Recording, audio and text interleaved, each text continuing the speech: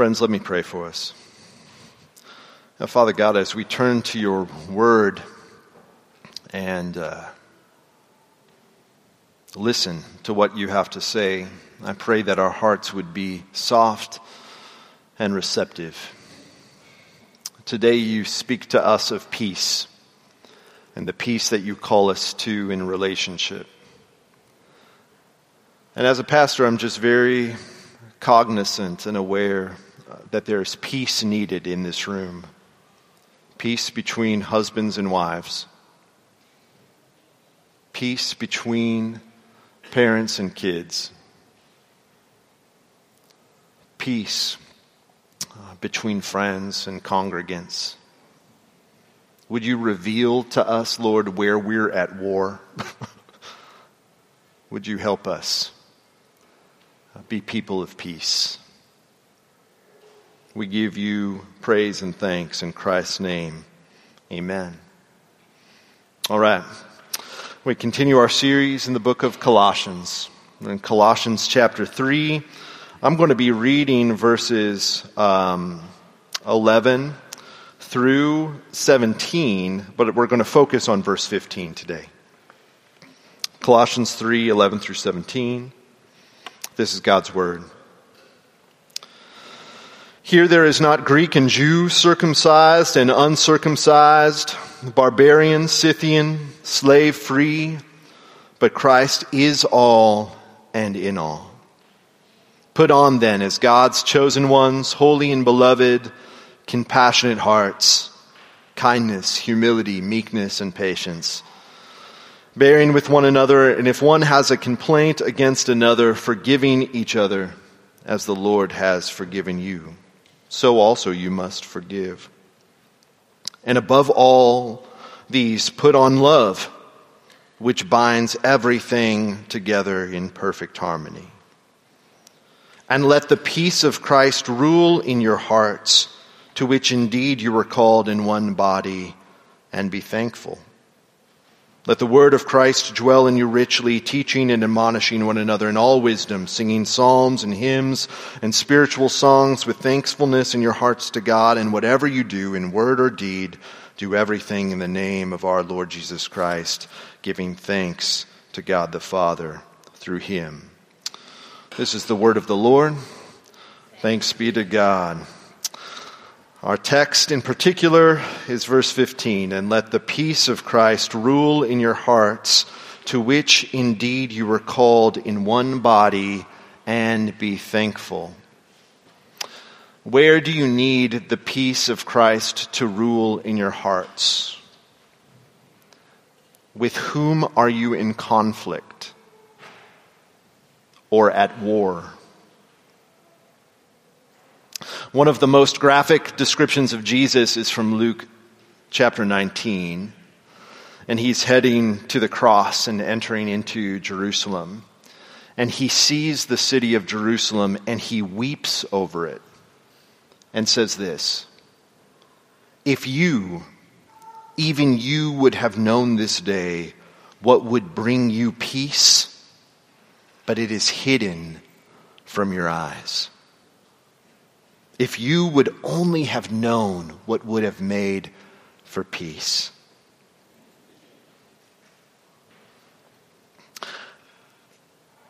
I imagine Christ looking at our world, our city, and sometimes our church, and having a similar reaction.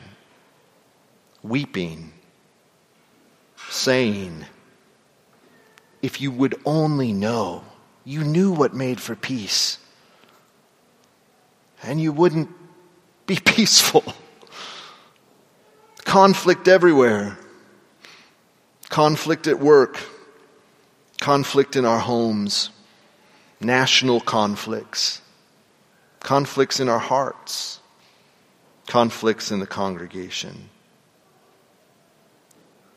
What would it be like in a world filled with conflict?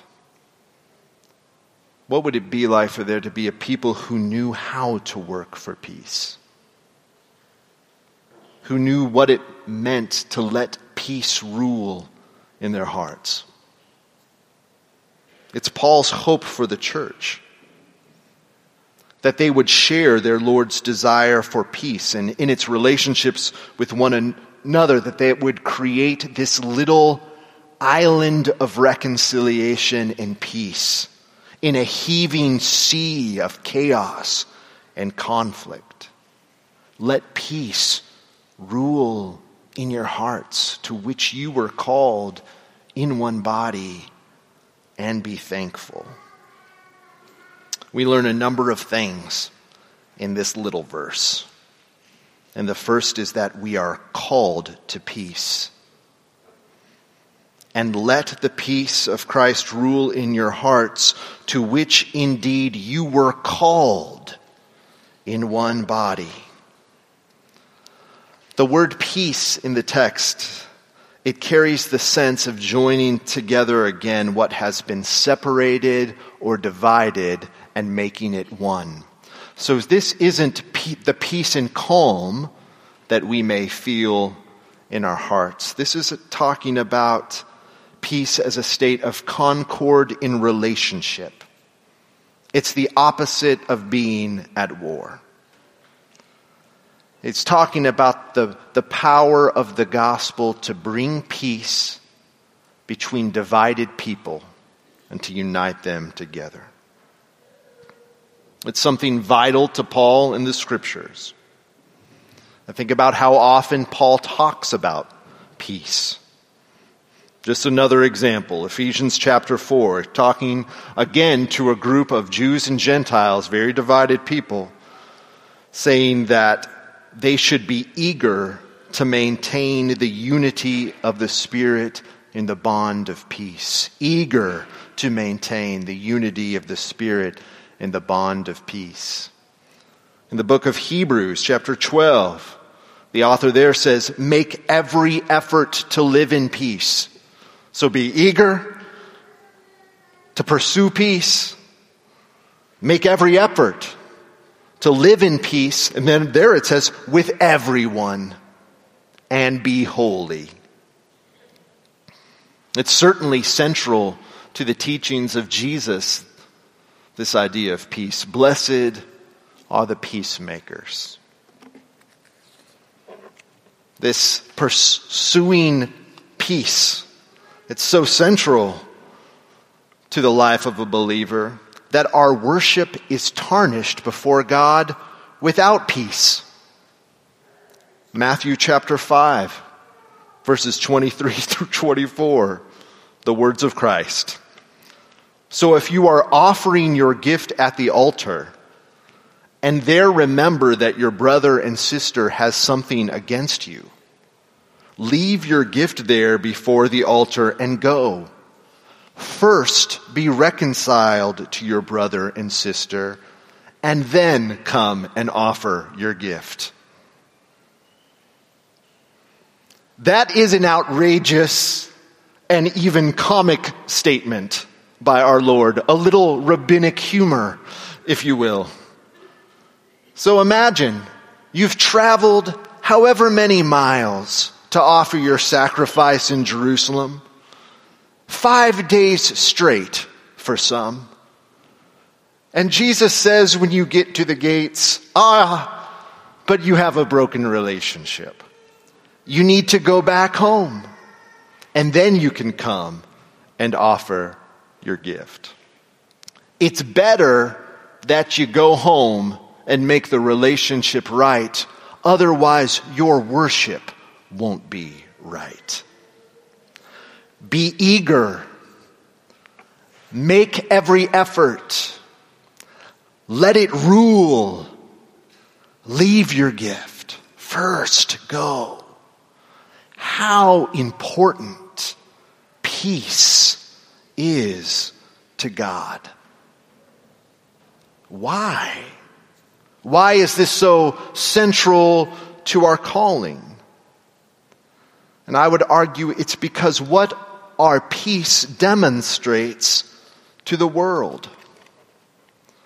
Earlier in the book of Colossians, there's this reference to the peace that Christ brings, the other time that the word peace is used before this in the book of Colossians. Colossians chapter 1, verse 20, speaking of Christ, it says, "And through him to reconcile to himself all things, whether on earth or in heaven, making peace by his blood on the cross." It's interesting. There it's talking about God's desire to one day bring peace to the whole world, to reconcile all things to himself. Everything that's broken, unraveling, shattered, and rent by our sin, somehow rewoven together in the peace and love of Christ. That's where the world is headed.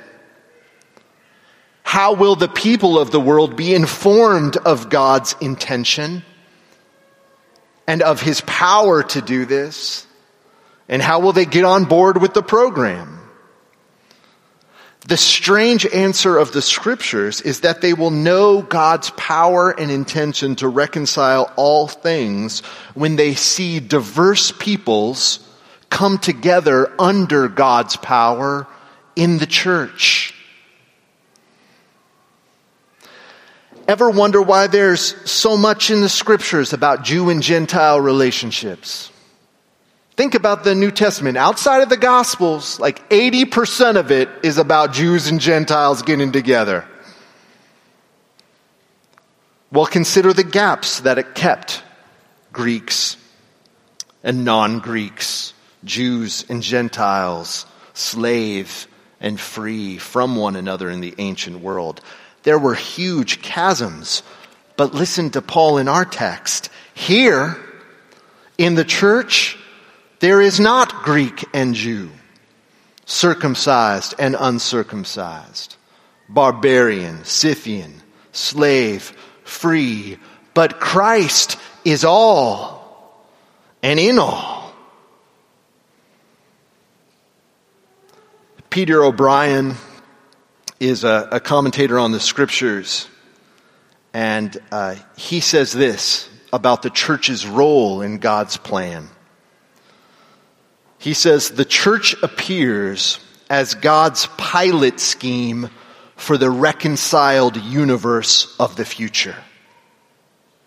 The uniting of Jews and Gentiles in Christ was God's masterpiece of reconciliation, and gave promise of a time when not Jews and Gentiles only, but all the mutually hostile elements of creation would be united in the same Christ.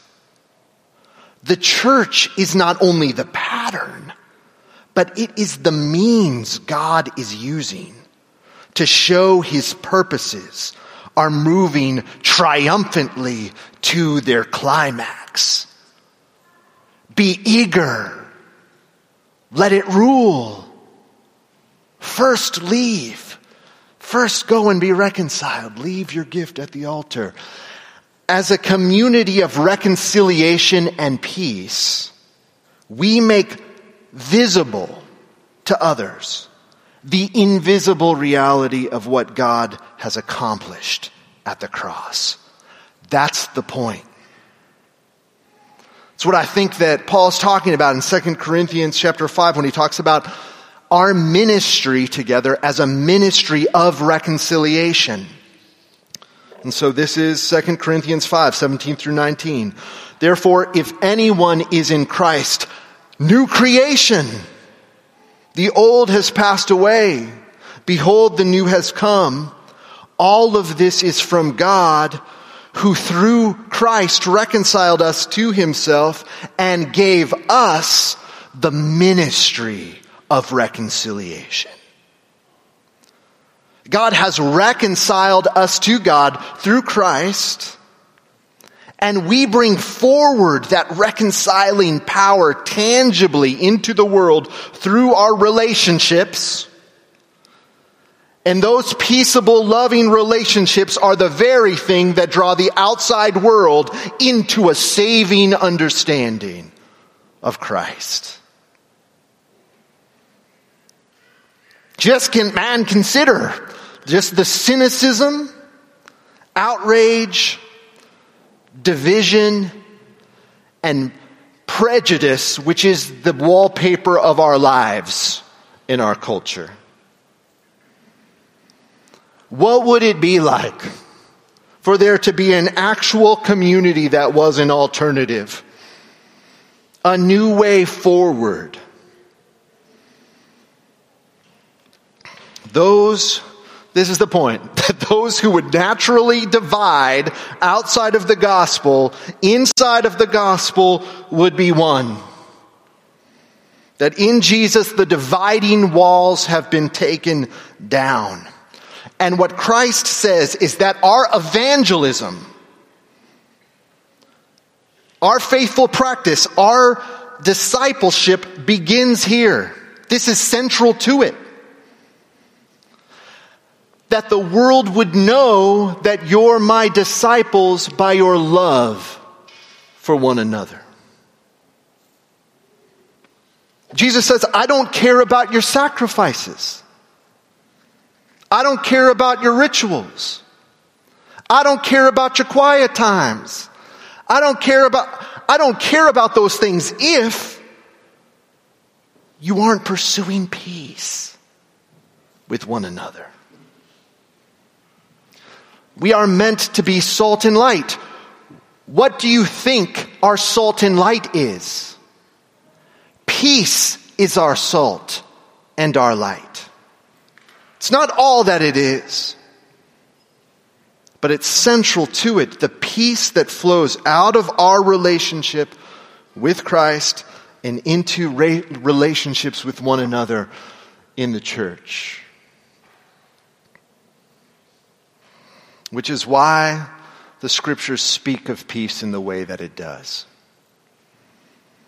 In Ephesians chapter 4 again, it uses the image of a soldier. It says, guard your hearts and minds, your unity with peace, like a soldier.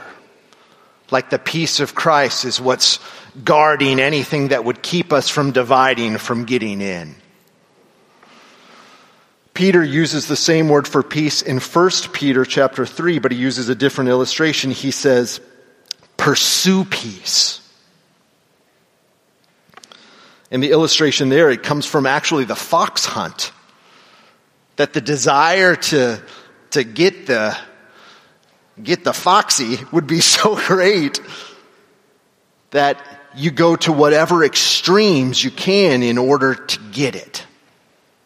That this would be how we hunt after peace.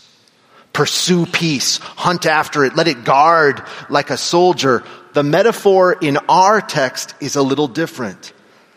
Paul uses here the illustration of an umpire. That's the word rule. It's a word that would be used for someone in like the Olympic Games to arbitrate between athletes. It's literally the word for umpire. Let Christ umpire in your hearts. And what does an umpire do? He calls balls and strikes. He says what's in and out, what's long and short, what's fast and slow. The umpires will rule. That's the picture. Let the peace of Christ umpire in your hearts. In other words, let Christ's peace say what's in, and let Christ's peace say what's out. Make sure that it is His peace within your life that rules within your fellowship. So practically, what does it look like to let Christ umpire in your heart? A couple of things as I've thought about this myself. So when we hurt others, when we raise our voice, when we make war with others, sometimes we need a timeout on our passions and reactions. Other times, someone will have hurt us. They are poking the bear, and we need the umpire to say peace. Sometimes when we lift our voice and hurt others, we leave and we have a great sense of unrest in our souls and guilt. And I think that is the umpire calling us out. And so a few illustrations from my life. I consider myself a person of peace until I lose the Apple TV remote. It just doesn't take much. And I just wondered today, how long after preaching a sermon on peace will it take for me to go off on my kids or my wife? I just live 3 miles down the road here. Will I make it home in the car? What about you? After hearing a sermon on peace, how long will it take in the car with your family before peace is disrupted? Last week, I was trying to communicate something to Eleanor, my 7-year-old daughter, and it wasn't taking. I tried a number of times in a normal voice, but eventually I lost my patience, and I lifted my voice in a way that I shouldn't have, and I got big, if you know what I mean. And I overcorrected, and I gave her scary dad face. Maybe you guys had a dad who had a scary dad face. She went and sat and began to cry. And there were tears of fear, I think, more than anything. I praise Christ that it took only a few minutes for me to feel a great sense of shame. And I went to her and I kneeled down and I said, Eleanor, I'm sorry. And before I got it out, she said, Daddy, I know. You're supposed to love Jesus.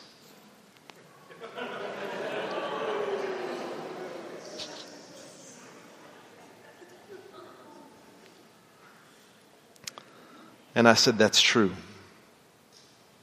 And with tears in my eyes, I asked for her forgiveness.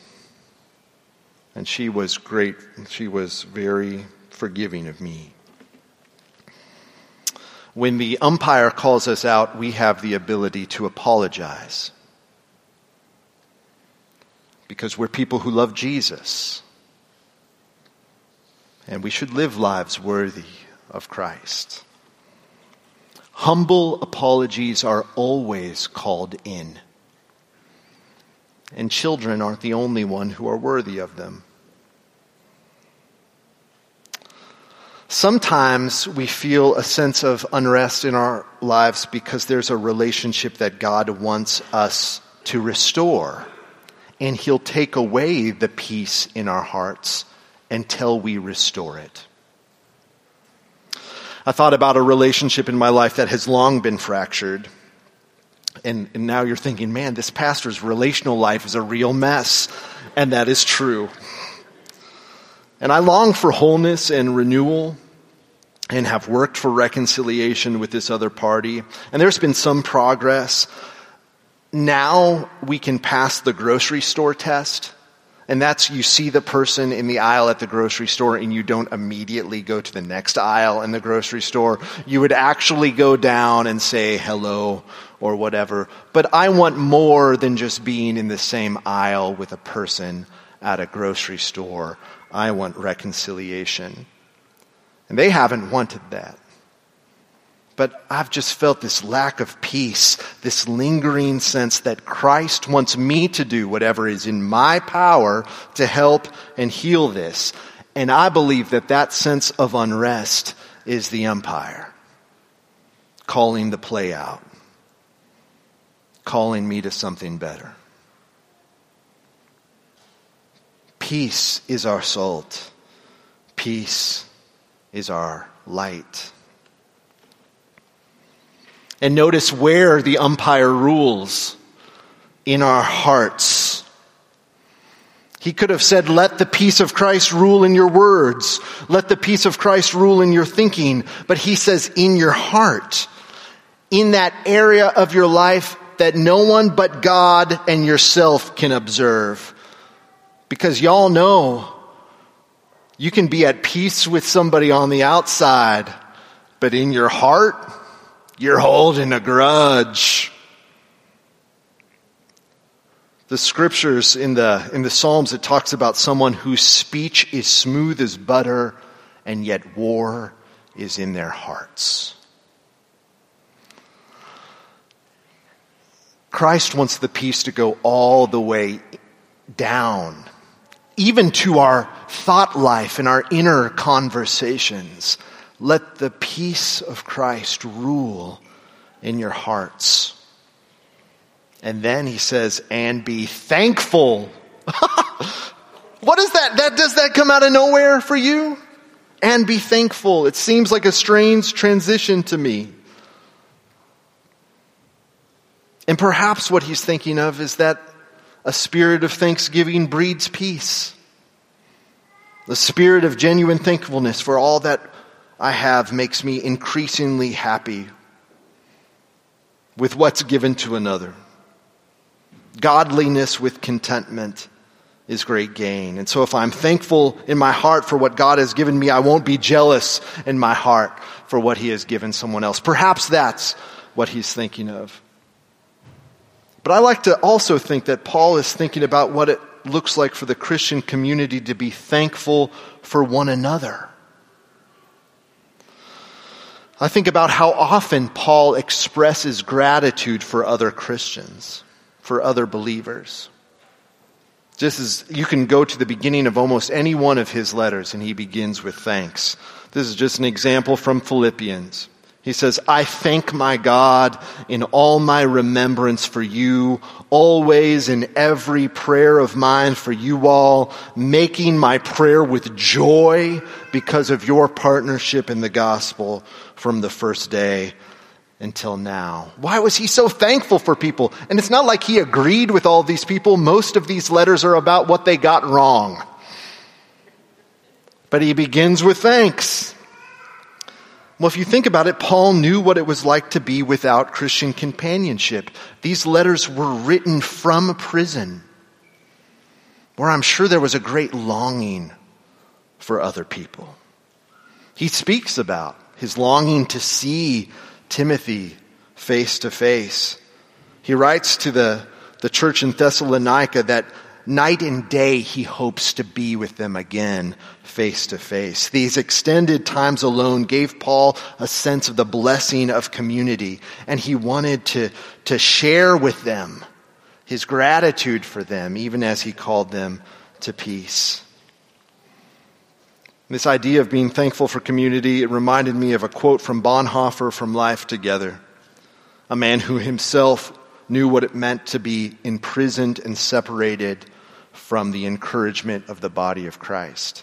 If you will allow me the extended quote, I think it will be helpful to us. Bonhoeffer says, the prisoner, the sick person, the Christian in exile sees in the companionship of a fellow Christian a physical sign of the gracious presence of the triune God. Visitor and visited in loneliness recognize in each other the Christ who is present in the body. They receive and meet each other as one meets the Lord in reverence, humility, and joy. They receive each other's benedictions as the benediction of the Lord Jesus Christ. But if there is so much blessing and joy, even in a single encounter of brother with brother or sister with sister, listen to this, how inexhaustible are the riches that open up for those who by God's will are privileged to live in daily fellowship with other Christians. It is true, of course. And what is an unspeakable gift of God for the lonely individual is easily disregarded and trodden underfoot by those who have the gift every day. It is easily forgotten that the fellowship of Christian brethren is a gift of grace, a gift of the kingdom of God, that any day it might be taken away from us. That the time that still separates us from utter loneliness may be brief indeed. Therefore, let them who until now have had the privilege of living a common Christian life with other Christians praise God's grace from the bottom of their heart. Let them thank God on their knees and declare, it is grace, nothing but grace, that we are allowed to live in community with other Christian brothers and sisters. Guys, we just take this for granted, is what I'm saying.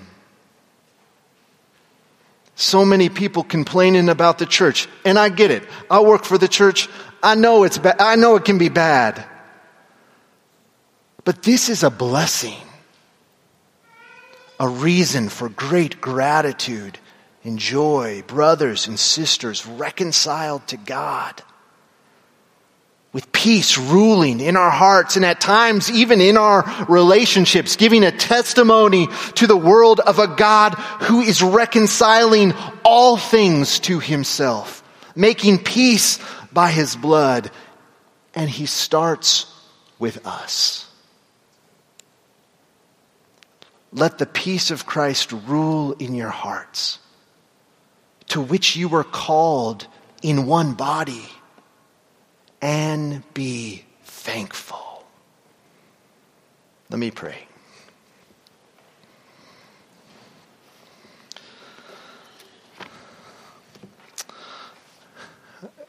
Gracious Heavenly Father, would the Spirit of Christ, would you let it arbitrate in our hearts? Would you call balls and strikes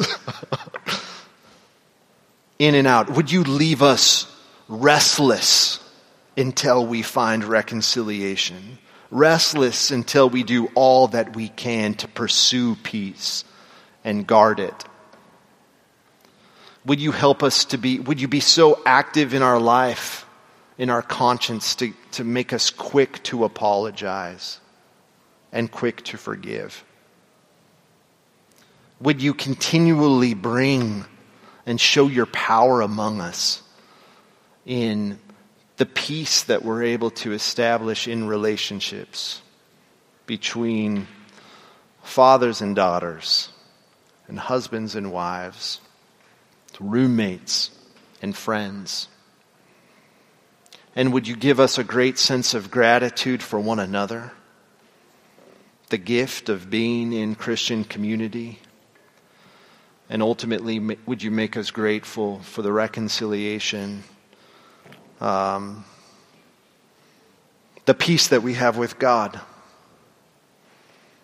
And from that place of restored joy, would you help us to work in this ministry of reconciliation that you've given us? Lord, we give you thanks because you are our peace. And pray all these things in the strong name of Jesus. Amen.